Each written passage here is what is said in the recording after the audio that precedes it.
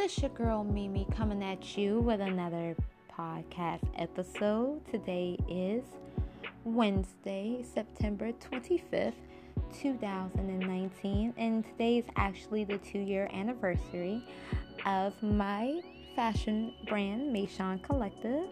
So I definitely wanted to shout that out. But today's topic, and I got this topic actually from one of my Facebook friends, was being the strong friend. Now, I know a lot of us have a tendency to think that one of our friends is so strong, nothing bothers them, nothing's going on in their life, they're always happy, they're always joking,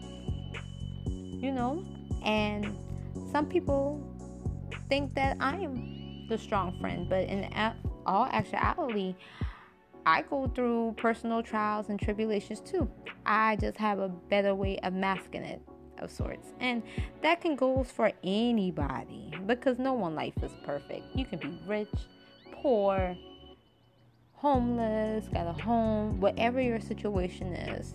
Everyone goes through things.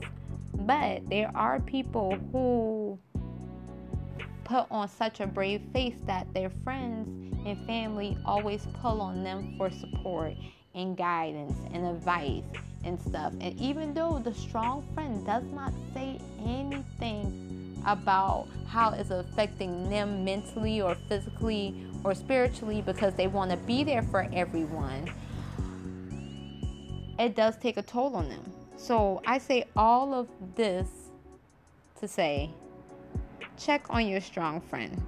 The friend that you think got it together. The friend that you see is flourishing and successful, and it seems like their life is where it needs to be.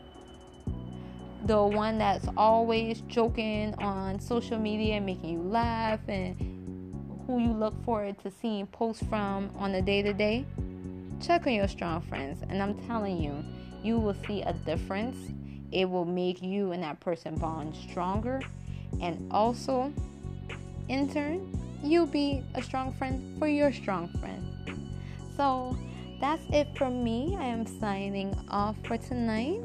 And I do want to say, be real and always remember, the best version of yourself is you. See y'all later.